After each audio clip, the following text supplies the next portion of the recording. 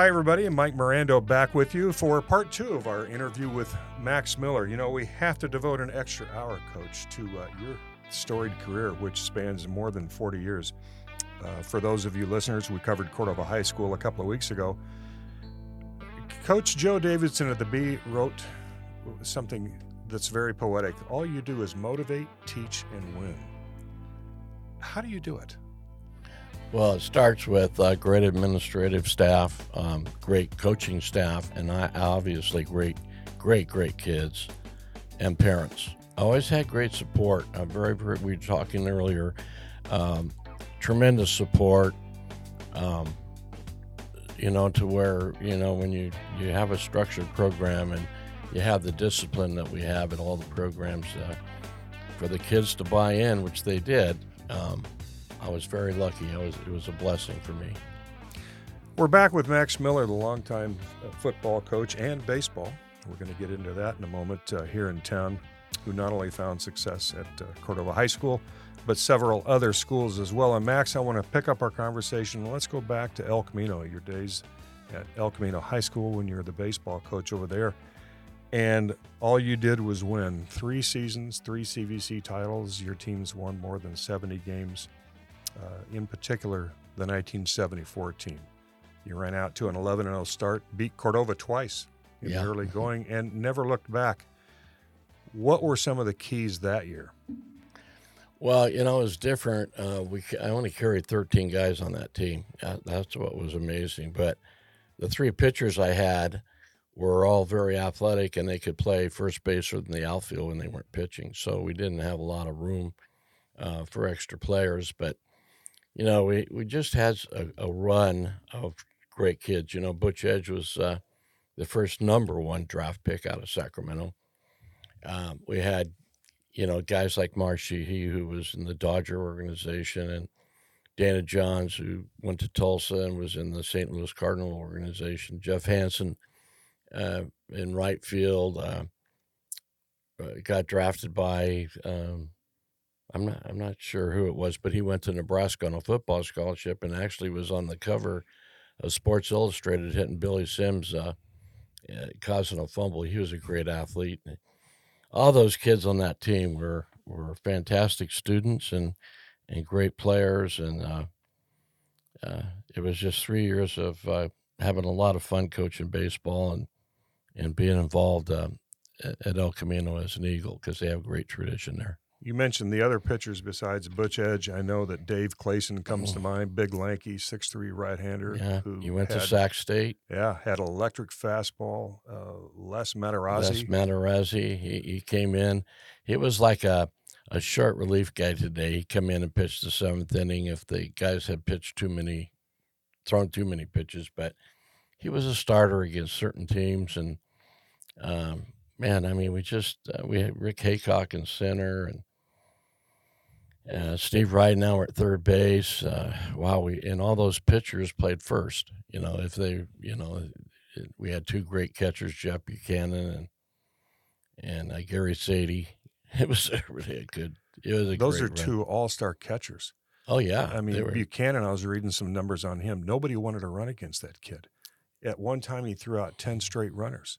Yeah, he had a great arm, and he was also a good hitter. And of course, all those kids played Little League together, even the Rio kids and the El Camino kids. So they all knew each other really well. It just depended when they made the division of where they had to live in those days. They had boundaries, and so that's where they ended up. But it was a great group of kids and great parents, and really Dr. Abbott was the principal there at El Camino. And I'll tell you, back in those days on Friday, the faculty guys, the men wore a green El Camino tie and the ladies wore a green dress. That was the deal.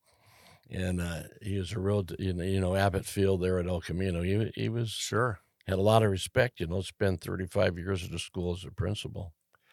You brought up Dana Johns, probably one of the better pure hitters that the Sacramento area has ever seen. I watched that kid spray hits to right, left, center. It didn't matter where the pitch was, he could hit it. How valuable is he? I believe he hit over 400 his senior year. Yeah, but he was really a great outfielder. He was fast. He led our team in stolen bases, and he went to Tulsa and played 3 years and hit the ball really well too. But I mean, he was all those kids, and they got along so well. They were so competitive. They were very competitive.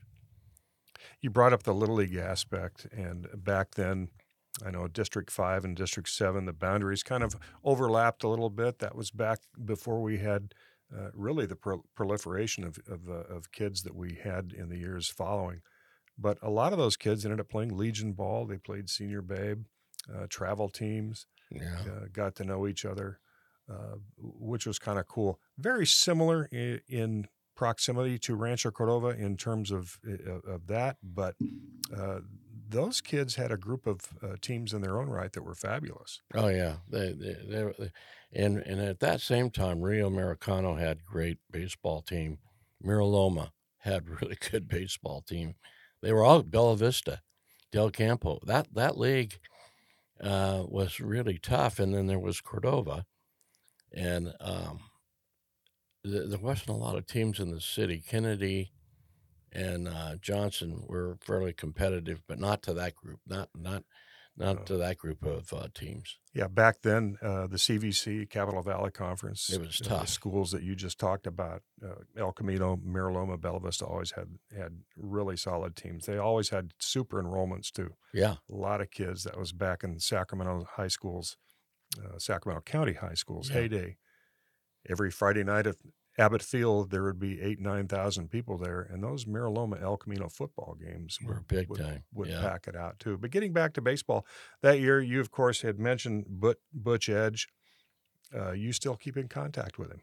Yeah. Yeah. I just talked to him last Tuesday and Wednesday. Unfortunately, I had one of our better young men pass away. Tommy Scott was our starting left fielder, and Butch, they were really tight. So Butch called me and wanted to know if I was going to be over there, which I was. And so he called. He was like in Kansas. He's in the trucking business, and God gave him a chance to talk to Tommy. And great group of guys. We meet every July in my backyard and have a big picnic with that group of guys. And Is that right? they have a big reunion coming up July 19th, and we're going to have a special event for Tommy Scott. Yep. That is neat. And Tommy was just a tremendous ball player. Yes, he as I was. He recall. was a great ball player, great competitor, because he was such a little dude. He's about 5'7", 135, 40 pounds, and funny guy. Well, he had command of the plate. I think one year he was second in the league in walks.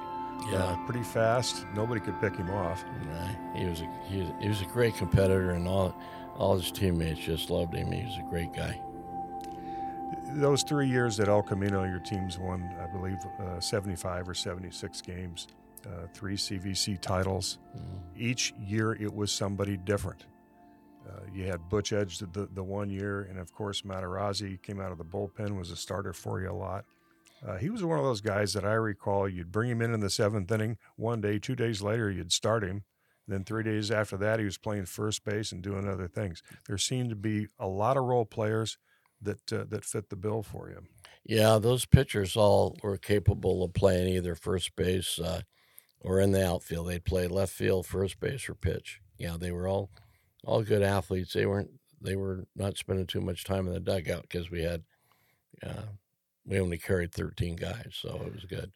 A lot of high school baseball teams back then kept 14, some 15. You kept 13. Was there a strategy to that? I know that was one of the few sports that actually had cuts. Yeah, Most teams would go out 30, 40, 50 kids for baseball back then. It had to have been tough.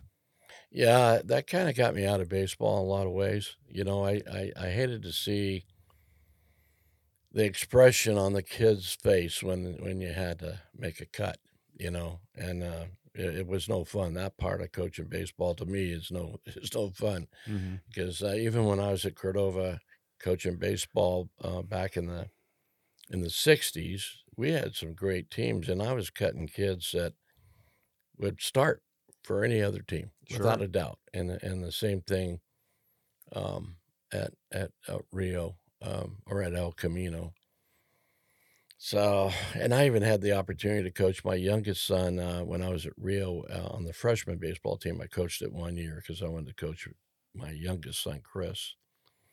But I hated cut kids and because that game the kids love. If I could, if they could, but they all want to play, So you Sure. got 25, 30 guys on your team, and you can only play 9, But if I had to do it all over again, and they all sign a contract, say, "Coach, I know I'm not going to play, but I want to be on the team," I'd do it. I Right. would have done it. Yeah. How important is, at that level, how important is desire over athletic ability? I mean, you've seen the movie Rudy, somebody who's short on athletic ability but has 1,000 times desire. Did you have any kids like that who maybe made the team because of sheer desire and had a little bit of talent? How did that work? I think Tommy Scott was kind of that way. He was a battler, a grinder every day, worked on, hitting the ball because he was a natural outfielder. Mhm. I mean, he was left-handed.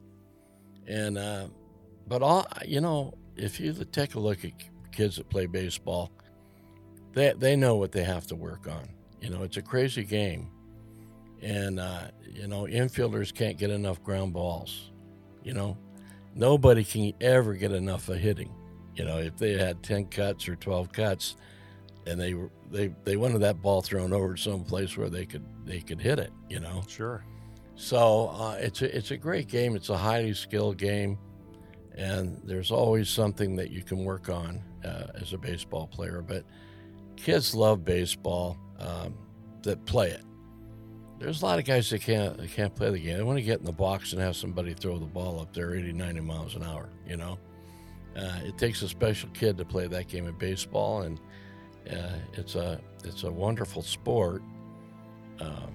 I'm a big diehard Giant fan, and so I got that season ticket. I got it home right behind home plate, and Is that right? right? Yeah, I never miss a game. Oh, wow. But that's at home. My tickets Yes, are, at the Miller. But it's a great game, and anybody that played the game just like you, it's just it's a wonderful experience for kids because in those days you go back into the 50s, 60s, 70s, 80s, the kids after school, they were out playing baseball somewhere, even in the park if they were lucky, or they'd find a place. They'd play in the backyard and make their own home plate and do that. But today, you don't see a lot of kids in the park playing ball. You just don't. I don't understand it.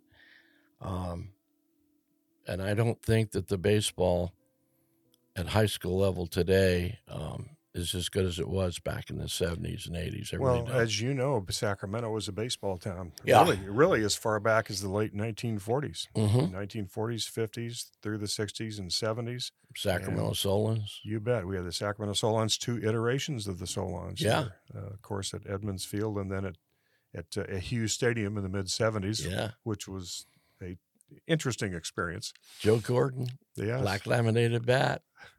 Absolutely. He was one of my heroes when he played second base for the Cleveland Indians. Is that right? Oh, yeah. Yeah. Baseball's a great game. Even at when you go to Edmonds Field, my dad, we grew up in Grass Valley. We used to drive down to see the Solons play. And or sometimes my mom would go down to Roos Atkins to shop. Roos Atkins, there's a name. Downtown Sacramento, and you'd see Tony Kester in the window announcing the games, Uh-huh. and, with his little sticks, and, there's a line drive to left field. And Tony Kester was a fabulous announcer. Oh, my gosh. He was the life of the Solons, that's for sure. You bring up Roos Atkins, I'll never forget, who was it? Was it Lon Simmons that always would do commercials for Roos Atkins, either on television or on the radio? And I'm sure for a lot of us older guys, we remember Roos Atkins as the premier men's clothier in town. Yep. How's the game changed in your opinion, baseball, that is, from then to now? From the high school standpoint. From the high school standpoint, I'm not really sure. I'm not sure how many head baseball coaches today are on campus. Back in the 60s and 70s, the head baseball coaches were always on campus teaching. I know you're a big proponent of full-time coaches having full-time teaching jobs on campus for accountability reasons. Yeah. With students, not just football, but that transcends other sports as well. Yeah. Well, I'm sure, maybe it's just the era that I was coaching that, I mean, there were some really good baseball coaches. And of course, Cordova had, Coach Anderson, but a lot of other schools were really talented because of the coaching. Jerry Kaiser spent his entire career at Rio, and there were just so many coaches in the city. The city had good baseball teams, McClatchy and Kennedy, Oh and yeah, Bernie Church. oh yeah, those guys were there. They were diehards. They stayed on their campus, and Jerry Conway built a great program at Burbank, and then went down to Cosumnes River. But I'm just not sure why I just don't understand why the baseball has. To me, there's been some outstanding players, no question about it, especially out of like Rockland. Webb has done a tremendous job, and then Davis for the Giants from the Elk Grove area. But it just doesn't. I can't put my finger on it. Well, why? I just don't think they start playing early enough. I don't know. Well, that may be. You brought up Guy Anderson. I know you two have been friends for seems like 50, maybe 60 years. Oh When you yeah. were coaching baseball, he was at Cordova. Did you guys ever talk strategy or? Well, yeah. When I started off at Cordova, Guy was my assistant on the coaching JV baseball. And I knew when I left Cordova that first time to go to Costa Mesa, I mean, talked to the administration. I said, "You gotta let Guy take this job, man. That guy, I think he lives with the fungal bat and the ball in his bed, He actually did. Yeah, and At least that's what he told me once. He's a diehard baseball guy, and we talked this morning about his picture in the Buffalo magazine. Sure, but sure. yeah, we talked baseball. Gosh, after practice all the time, we'd sit down and talking about kids and what we needed to cover in practice and our philosophy. It's kind of funny. I used to coach sliding head first. I was always afraid of the hook slide, ankle injuries and legs, and so I coached the head first. So you're an early proponent of head first Oh sliding. yeah, even at first base, and so I would demonstrate in the gym because it's smooth and you can't get hurt, and the kids liked it. And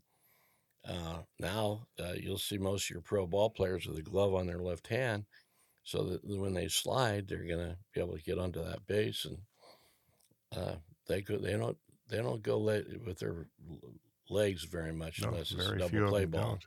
We're back with Max Miller, longtime baseball and football coach in the Sacramento area. Max, I want to also pick up our conversation about your years after El Camino. You went to Rio Americano, where you Yes. were the athletic director for a number of years and also the head football coach over there. You had some great teams and great players that you coached there. Once again, blessed with great talent, but then again, that's got to be a reflection on the coach. Well, I had a great staff and great administrators, just a great group of people, and the parent support at Rio Americano was really way beyond what most guys can experience. They were just happened to be an era where their kids were playing, they wanted to be involved, and Ken Simus was the president of our football booster club, but he was involved with baseball also because his boys played for me. His older son Mark, who was president of Simus Floor Company, and John Simus. But yeah, the parents were great, and the kids were great. The faculty was great. The principals were super guys. Lloyd Snelson especially, he was a diehard Sacramento Hornet guy, and he loved football. Yeah, I had a wonderful career at Rio, and they made these football programs, which I showed you today, that had 200 boosters on the back page of our football program. That I'm sitting here looking at this program. Folks, it's dated 1975. This is an official football program. It looks like a pro program. Oh yeah, it's they on had the back of it. There's got to be at least 350, maybe 400 names of individual parents, businesses, all the way through this thing in color. In color. Yeah, This is 40 years ago. a pro-style program. I don't think you'll find a high school that had a program like that. No. And it's a funny thing, too. See, so when the last Simon's kids graduated, they probably haven't had a program like that. I know they haven't because I've followed the program because my granddaughter is part of the song leaders. She's the captain of the song leader team, Leslie, or excuse me, not Leslie, Reese Miller, and she'll be a senior at Rio. Very good student, but some of these schools don't even have programs anymore. Well, it takes someone to do something like this. And I know right. You're also a big proponent of going out to the community, knocking on doors, knocking on these businesses, and basically hitting them up for sponsorship. And it paid here. Yeah, it takes time, and those business people, a lot of them were parents of their kids were playing. But I think if you go out in the community and you're a coach and you introduce yourself, and most of those business guys, they want to help you out in any way they can, but you just got to make the contact. I mean, at Cordova today, my goodness, all the business development south of Folsom Boulevard, it's a gold mine. It is. It's a ripe opportunity for their football program. No question. Getting back to Rio, you had Bob Weigel, which we briefly talked about, who you billed at one time as the greatest back in the United States. In fact, he called me at the newspaper office and said, "You need to come down here, take a look at this kid. He's one of the best backs in the U.S." You had a quarterback, Rick Smith, who I understand now is a president of a local bank. Tell me how special that group was. And you also had Trevor Manich as well. Oh, those guys are great. Rio hadn't had a winning football team from the inception of their school. And the athletic director was a guy named Jack Scott, and his son Tommy that had played for me at El Camino. So I would see him a lot. He'd come and watch practice and the games, and he kept mentioning to me, this job's going to open up at Rio, and we'd love to have you come over. So what we did, we made a decision. I had a great staff, was to take these kids off to Santa Cruz 10 days before we started practice and put them through a boot camp, kind of let them know what hard work's like, And it's a little different because those guys, they lived a pretty good life over there. I used to tell them when we play in Elk Grove, those guys are out milking the cows at 6 a.m, and you're laying in bed and your mom's fixing you buttermilk pancakes, But we went down there and we really developed a toughness with the kids, conditioning them, and camaraderie, spending time, letting them talk about their life with each other, living together in the dorms. And so we did that for the 7 years I was at Rio, and I think it had a lot to do with building up a great amount of respect for each other, understanding each other. And so we were real blessed. We had good kids, like you said, Trevor Manich, and we really had a lot of good kids. We didn't have big kids either. We were talking the other day, our offensive line would be 180-pound guys, but smart and well coached. Absolutely. And Trevor Manich, of course, played for BYU, then several NFL teams over a 12 or 13-year career, and now works with ESPN. Was probably one of the bigger names to come out of here, out of the Sacramento area, football-wise. Yes, without a doubt. At that time, and still working today. Now, you also had the privilege of coaching your son, Greg.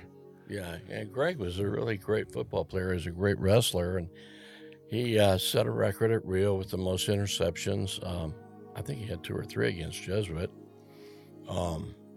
and was all league as a junior. It was a great opportunity coaching your own kids because, you get a chance to spend time at practice with them. You get to, and rather than having them practice at another school, which I had to deal with Kevin, my older son. But Greg was a great DB, and it was unfortunate that he got hurt his senior year. In the last play of a scrimmage before the season started, he tore up the ligaments in his knee, so it was kind of rough. But he never missed a game. He was always on the sideline. And then I had a chance to Greg helped me coach the freshman team, baseball team at Rio, and also the Optimus game. He's coached with me for 4 years, and along with Kevin. So they're all. I'm blessed. I got 3 great sons, and very lucky. There was a restaurant over at the corner of Garfield and Fair Oaks Boulevard, Jose's Mexican restaurant, where you and a lot of the coaches would meet. I think it was weekly or bi-weekly. Or daily. Daily, sometimes as the case may be. Yeah, Bob Martinez owned that restaurant, and his son, Ricky, played for me. He was a good player. He was outside linebacker. And we would go up there pretty much regularly to have a taco and a cold Coke or a beer or something like that, but we could meet up there. And Bob always liked to talk to us about football, but he was another Raider supporter and part of the community up there. It's too bad they took that down. That was a landmark, Well, it burned down. Yeah. In fact, Jose's Mexican restaurant sponsored a softball team that I was on back in the late 70s. Al Cervantes, who was a neighbor of mine in Rancho Cordova, knew Bob. Yeah. And so the rest was history. And Jose sponsored us for a couple of years. Wonderful central meeting place. It was a great spot, and it was really good food too. And so I knew the guy that bought it from Bob, Larry Neely. So Bill Neely. Yeah. Bill Neely. Yeah. He was a good friend. He was a good buddy. Very sports oriented. Yes. We're back with Max Miller, talking football, baseball, Jose's Mexican restaurant, and all kinds of other things. I want to skip to the Hiram Johnson years. We had a lot of requests for that. I know you were there for 2 seasons, 96 and 97. In 96, I took note that you had lost your first 2 games, but then ran the table right up to the section championship game. You basically came out of nowhere after those first 2 games. Yeah. What was the turning point of that season? Well, I think the turning point, there was a lot. There's a lot because those kids were really good kids, and a lot of them, I would say more than half of them didn't even have a dad. They lived with aunts and uncles, grandparents, stuff. So I think the second day of practice, I told the kids, I want you to be back here at 1:30, and you guys go have lunch, and I'll meet you back here at 1:30.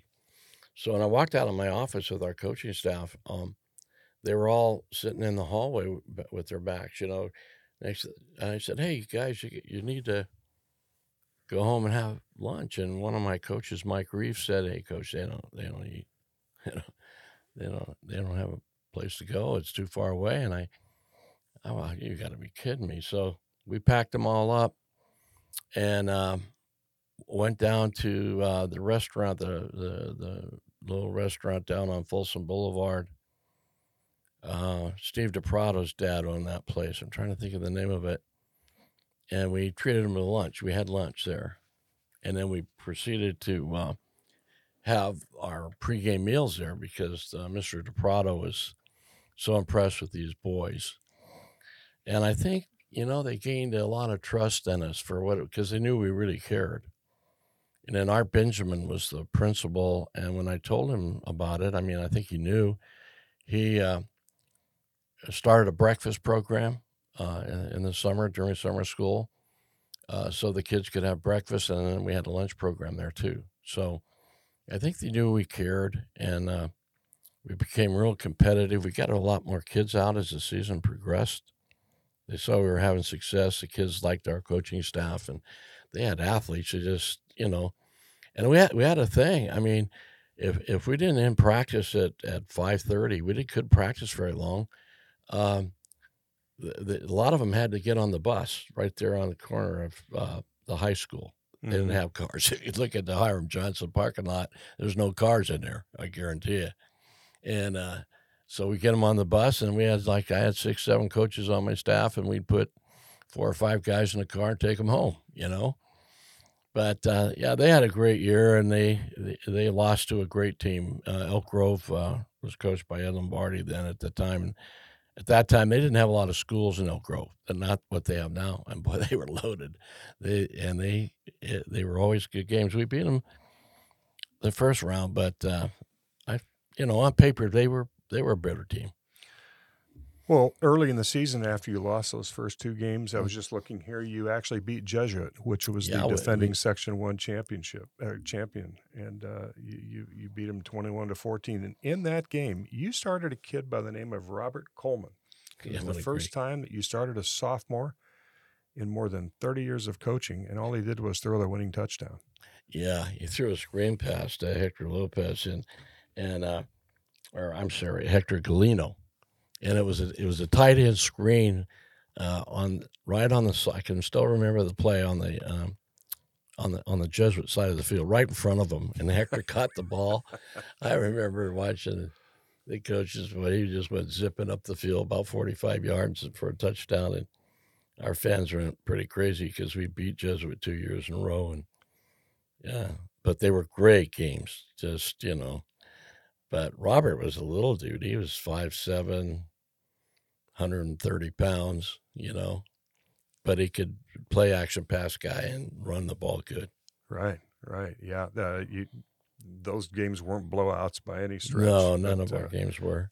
You also had Josh Ibarra, tough as nails fullback and nose guard on that ball club. Yeah. We had a great kicker that went to Sac State, Jimmy Sanchez. That's right. And he was a great field goal kicker, and he won some ball games for us, probably more than any other kicker I had, because we were really good on defense. We weren't overwhelming on offense. We tried to control the ball as much as we could, but just a great group of kids, just great young men. You look at those teams, those 96 and 97 teams, and how in the heck were you able to convince Mike Domino to come over as your defensive coordinator?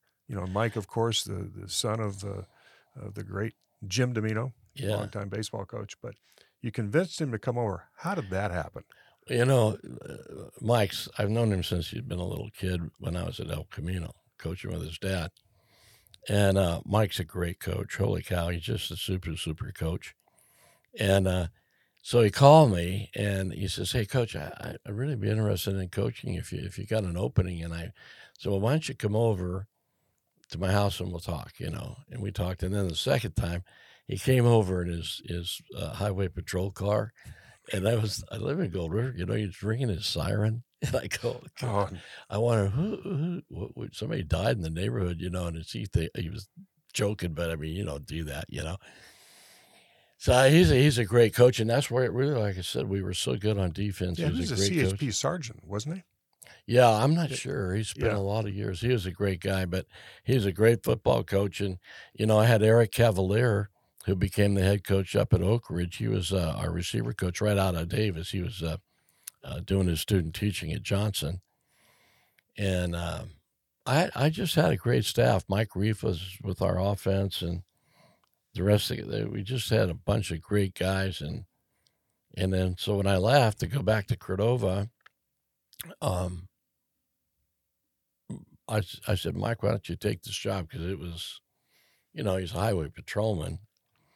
He's not a teacher. He's not on campus. And but I knew, as I told the principal, I said, you don't have to worry about him making time to be here and do the right things, which he did. And he continued the tradition at Johnson before he went to Del Campo. Mm-hmm. I guess Domino, too, also spent time at Mariloma, which I believe may have been his last assignment before you convinced him to come over with you. Yeah, I think he was. He was coaching with his buddy Terry Stark. Terry Stark, quarterback of the wing T. Yep. When Terry played. Yep. Under Jerry Kundert, I believe. Yeah. He and Don Brown. Yep. Don Brown, another legendary name. That game against Jesuit, I was looking back, and in fact, I remembered some of it. You sacked your defense, and here again, Domino's defense sacks J.T. O'Sullivan 7 times. He'd been sacked 3 times prior to that game all season. Yeah, when we looked at film, we felt because the guy could go deep with the ball, and we just didn't want to give him time. And most of the guys were trying to cover him, which they did, but, I mean, he had great receivers too, so Mike said, "Hey, what do you think about just going after his buns and, you know, do" I said, "Hey, just when you go after him, you better let's get to him because if he has any extra time and gets outside our containment, we're in trouble." But no, we had him running for his life. It was a great game. It was a great day. Well, you had Jabari Block, I think, had 3 of those sacks. Johnny Nolan, another converted safety that Domino put into at linebacker, and Andy Hunter was kind of Yeah, a and roaming. those were great linebackers. And Johnny Nolan was also a great running back for us. He was our tailback, and it was a hot day there. And you're going both ways. Our kids were going both ways. It was quite a day. You had a tough defensive line, too. In fact, defense on both of those teams, both those years, was really your hallmark. You had some offense, but never. Some of those defenses, guy named Kenji Sanders, Oh, he was David tough. Van Hook was Yeah, huge. those guys were great players. Eric Strike, Yep. the king of the batted ball. I think he batted down 6 passes in 3 Yeah. games. I gotta have you write all this stuff down. You got better memory than I do. Well, But, I'm blessed with research. That's the yeah, wonders of the internet, Coach. I can't remember all of it either. you know, they were such dedicated kids and very coachable. And of course, the guys on our defense were really demanding and very, very, very good coaches, and they learned a lot. They listened and worked hard. Domino also had high praise for Bradford Kennedy and Rashawn Anderson. Yeah, These great. were 2 kids that were linebackers Yep. and also played corner. And the list goes on. In '97, you had a great ball club again. Yeah. You went out, went 10-2 that year, won the Metro League, losing only to Grant and once again Elk Grove. Yeah. Those games, defense was your hallmark. Yeah. Your home games drew 6,000 and 7,000 fans a game. Yeah. That was unheard of for Hiram Johnson at that point. Yeah. And that field was, the parents were so good. They'd come out and work on the field. Those kids, I don't know if they've been over to Johnson recently, but they got a nice field turf now and a press box and Yes. nice bleachers. And yeah, the parents, they were, the stands weren't built during that time to hold probably more than 400 or 500. And so they were on the hill and around the track. But Robert Coleman, our quarterback, his dad was kind of like Ken Simons was for me at Rio. He was a big supporter, and he'd get out and get parents together, and they'd rake the golfer holes. I don't know where those golfers came from. The river's a long ways away, but they liked Johnson's football field. I heard about the Gophers. Somebody said they came in from a local golf course. I don't know if there's any around there, but the Gophers were a problem. They were a problem. But yeah, in the second year, because of our success the first year, we got a lot of kids to come out for football that in the past didn't have the interest, or they just didn't see the excitement that was going on at the school. So we had a good turnout for football and built up the freshman program, which they didn't have, and the JV program. So they were really good. And so when I left, Mike continued the tradition there. They won another 2 championships, I believe. Right. Do you think that success, kind of an obvious question, but coming into a program like a Johnson, so much different from Rio and, of course, Cordova and El Camino. I mean, you talk about the 4 seasons of athletics, you hit them all with those schools. Coming into a program like Johnson that hadn't experienced that kind of success, you had mentioned that you were adding players as the season went on because of the success. Yeah. That's unusual. Yeah, it really is, because they got to spend 10 days in practice, before they're even eligible to play. So there were a couple kids.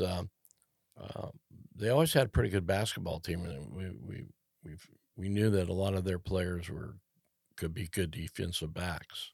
One of the games that McClatchy you went up against at the time was one of the top teams in the area. They were averaging 25 points. You guys held them to 6. Mm-hmm. Kenji Sanders and George Randall. McClatchy had a quarterback named Howie Correa. Yeah, he and was he good. limited him to 150 yards and sacked him 5 times that night. Yeah, we pretty much put our best, fastest guys on defense because we knew we were limited offensively. And but like I said, we also had we really were good on special teams with Sanchez as a punter and field goal kicker, and I think we got great mileage out of those 2 teams. Do you still talk to Ed Lombardi? Yeah. Ed's moved up to Oregon. He's up in Forest Grove. Uh-huh. We've always been good friends. Sure. We've always been good friends. But I know. even I'm not a big believer in 7-on-7 in the summer. Pretty competitive. Guys get hurt. But the one team we always would go against, and Ed was the same way, was Elk Grove. At the end of summer, we had a 7-on-7 game. But man, he's a great coach. He's a great friend. He helped me out at Rio when I went back there with coach my grandson. And yeah, Lombardi's one of the best coaches that ever come out of Elk Grove. Sacramento. A lot of coaches put a lot of emphasis on strong non-league opponents. Mm-hmm. You had that at Cordova, and I was noticing on your schedule at Rio. How critical is that to put those tough non-league opponents on your schedule? Well, I think it's really important to get your kids prepared mentally and toughness, because if you're playing really good teams, they got to get better each week. And what's most important is winning the league championship.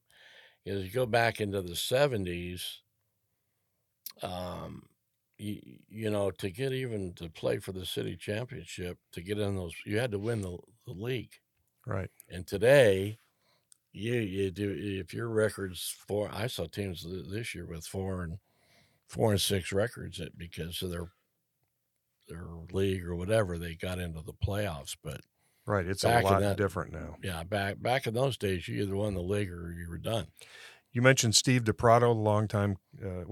He coached at Elk Grove High School. In one particular year, in 1984, his team won the section after losing their first 4 games. Mm-hmm. All of them were tough non-league opponents. And DePrato told me, you got to schedule the Atwaters of the world, which at the time was big a top time. flight Yeah. ball club. Merced, they lost all 4 of them, ended up running the table and winning the section. Steve pointed to those 4 non-league losses as the key to winning the section. And I know that, like I said, you had some tough non-league opponents too to prepare the teams. Yeah. Well, traditionally at Rio and at Cordova, we always opened with Christian Brothers. And that was always a big game. That was the biggest rivalry going. It was a big-time game. And both schools and Christian Brothers knew what important that game was. I mean, it was big. I remember one time we opened up with Christian Brothers, and my wife and I were having dinner at the Pheasant Club because I was nervous the night. It was a Friday. We're playing at Cordova. And we sat down to have dinner, and the waitress came up to me, and she brought me a bottle of Christian Brothers wine. And I looked around, and it was Tisdale and Father John, and they were laughing. And I told the waitress, I'll send this back to him. I don't drink Christian Brothers wine. And I said, but buy him a bottle of Lancers. There you go. And I'm telling you what, it was such a great era of rivalry games, but Cordova and Christian Brothers and Rio and Christian Brothers, that was big. Yeah, of course, Jesuit and Christian Brothers, the Holy Bowl was always packed. So Rio and Jesuit was big. Those are down the street neighbors, and that was really a big game. You had a great coach, great coaching career, Max, and we're here with Max Miller. You also coached the Pig Bowl back in 1979. That was coached the police team, if I'm not mistaken. Yep, I had the police, and probably one of the greatest experiences I ever had in my life, working with those guys. I thought they came up to me and talked to me about, hey, Coach, would you be interested in coaching a Pig Bowl game? And I knew about it because in those days they publicized it pretty good, TV and Sacramento Bee. And I said, yeah, I think it'd be fun. And our superintendent at San Juan School District approved them to be able to practice and use our facilities at Rio. So, I mean, that was, we played that one first year. We beat the Sheriffs for the first time. Right. But there were 31,000 people there at Hughes Stadium. It's the biggest crowd ever.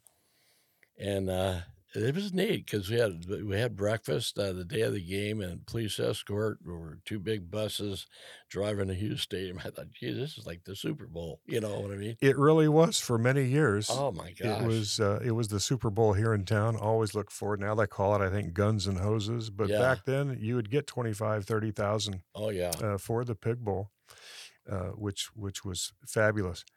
And I would be remiss not to talk about the Sacramento Buffaloes. Now, a lot of what I remember of the Buffaloes is they came out in these black and yellow uniforms that kind of looked like the old-style Pittsburgh Steelers. Yep, exactly. But you coached the Buffaloes. You had a quarterback by the name of Larry Warman. Yeah, he was a great player. Your theme song was Another One Bites the Dust by Queen that came blaring over the loudspeakers. How in the heck did you land this gig? I don't think I did. I think it was Guy. Guy Anderson was our announcer, and he was in 7th heaven, being able to announce a semi-pro football game, you know. And God, we had great players from all over the United States. They came in and flew in the airport, and my buddy Dave Hotel, who was the head coach at Sac-High then, he would always go to the airport and pick the kids up, the players from these different colleges, hoping to get in the NFL. And we housed them at the Mansion Inn downtown and the Wood Lake Inn. We had 2 hotels that were supporters in terms of,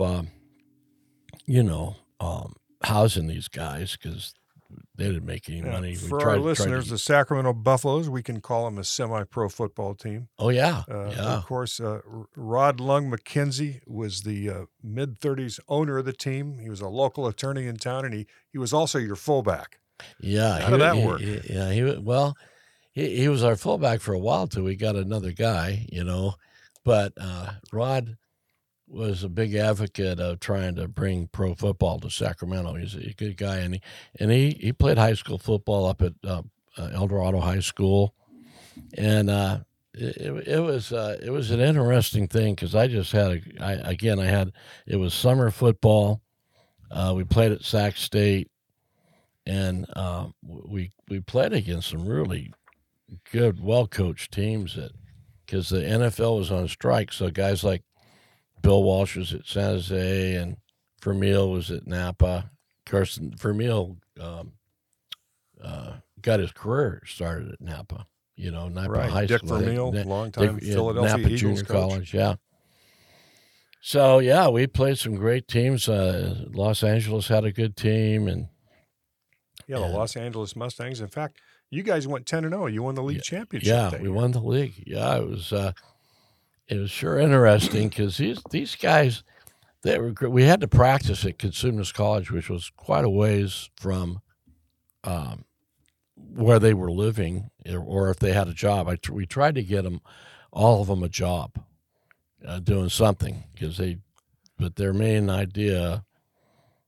It's just like that league that started now, the United States Football League. USFL, yeah. But, of course, that's way more organized and TV contracts and all that kind of stuff. But these guys really sacrificed because they had dreams of getting in the NFL, and I'm not really sure I don't think we really ever had a player that was an NFL guy, to be honest with you. You had a bunch of guys from Galt who billed themselves as the country boys. Yeah. Like Charlie Comer, Tony Allen, Charlie Cruz. Yeah. I mean, Coach, if there was a football version of the Portland Mavericks, this was it. And they were funny. One day we were practicing at Consumers River, and we had 3 big defensive linemen from Texas. They were big dudes. And Hotel used to run those guys, and they can't run. They're 300-pounders. And I told him, I said, hey, just sit up on the hill at the college there and tell Hotel you're on strike. I just want to see how he reacts. Hotel says, Miller, those 3 guys from Texas are refusing to practice today. I'm going home early." And I said, "Oh, no, no." I told him to do that, and he started laughing, and they came walking down the hill. But gosh, we had fun with them because they were God, they didn't want to make any problems because they wanted a chance to get in, you know. And Marysville had a real good team, and Dick Spurbeck was the coach, Right. and they were really good. They had a really good team. I'm looking at this program here from the Buffaloes, 1981, which again is a pro-style program.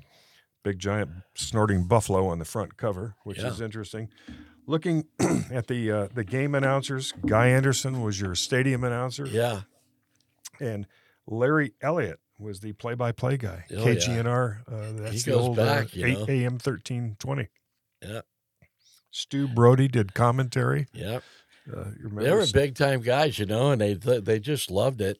And then one of our main sponsors was Buffalo Chips. And they had the best potato chips in the world, and I wish they were still in business because I love those Buffalo chips. I remember that. Yes. They were the best.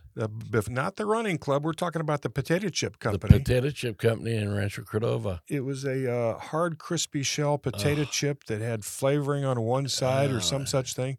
But there was a van that used to go around town that had buffalo chips on the side of it. Guy drive and personally deliver your buffalo chip potato chips. Yeah, Bobby Matthews drove that van. Bobby Matthews. He's a good friend of mine, and he loved promoting. He wear his Buffalo hat, Buffalo Bill hat. Great group of guys. Just a great summer of being able to coach football. It was a lot of fun. And you had, just like Rio Americano High School, you had sponsors galore. This program, I mean, you've got the Mansion Inn, of course. That's your headquarters on the back. You've got Rod McGinnis Chiropractic, which was famous. McKenzie and Brody, attorneys at law. Of course, that's Rod McKenzie. Yeah, right? yeah. Here he is, the bearded wonder himself. That was a fun time. Those games, we had at a later iteration, the Sacramento Mountain Lions, years and years later, played over at Sac State. Right. Yeah, Denny Green was coaching then. Right. Yeah, he coached.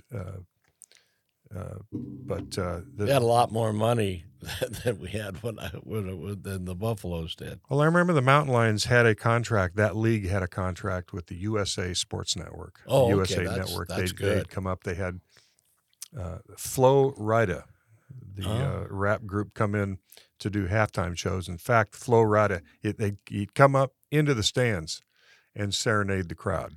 That's awesome. And every time a Mountain Lion touchdown, the PA announcer would, "Touchdown Molos," and then the fireworks would go off. And but the Buffaloes games were really kind of a precursor to that in many respects, like the Sacramento Smokies were to baseball. Oh, yeah. They played over at Renfree Field. Yeah.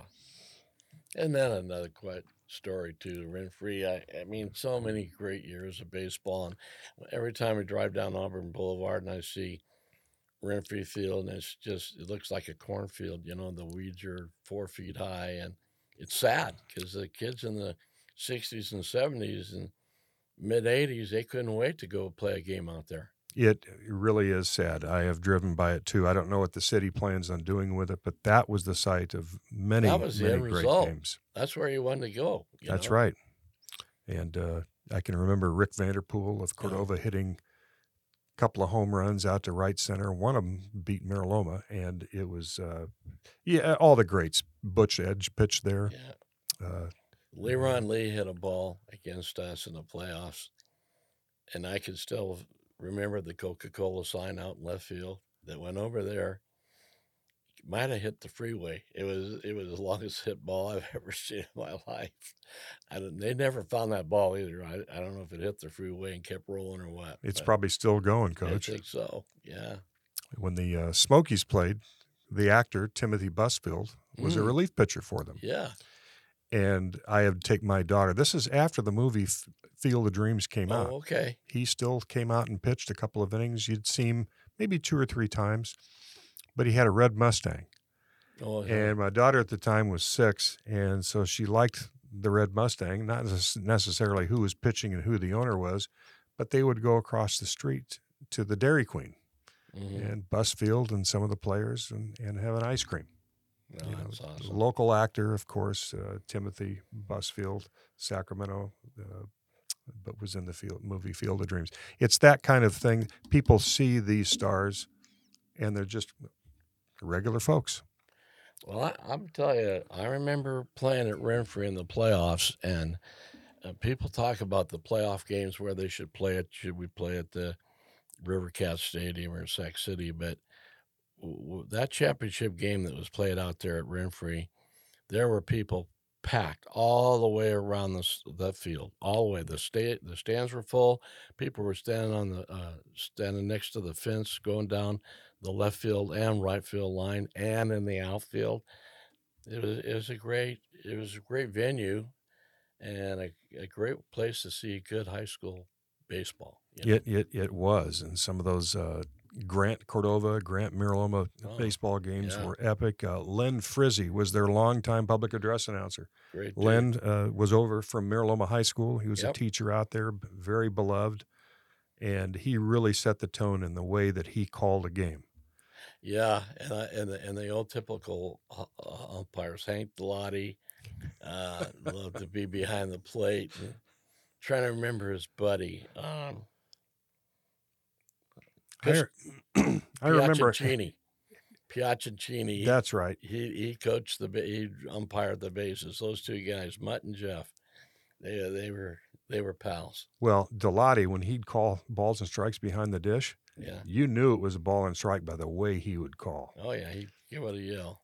But I'll never forget Delotti going back to football in a Cordova Miraloma playoff game. He called it. He marched off a 20-yard penalty against Miraloma.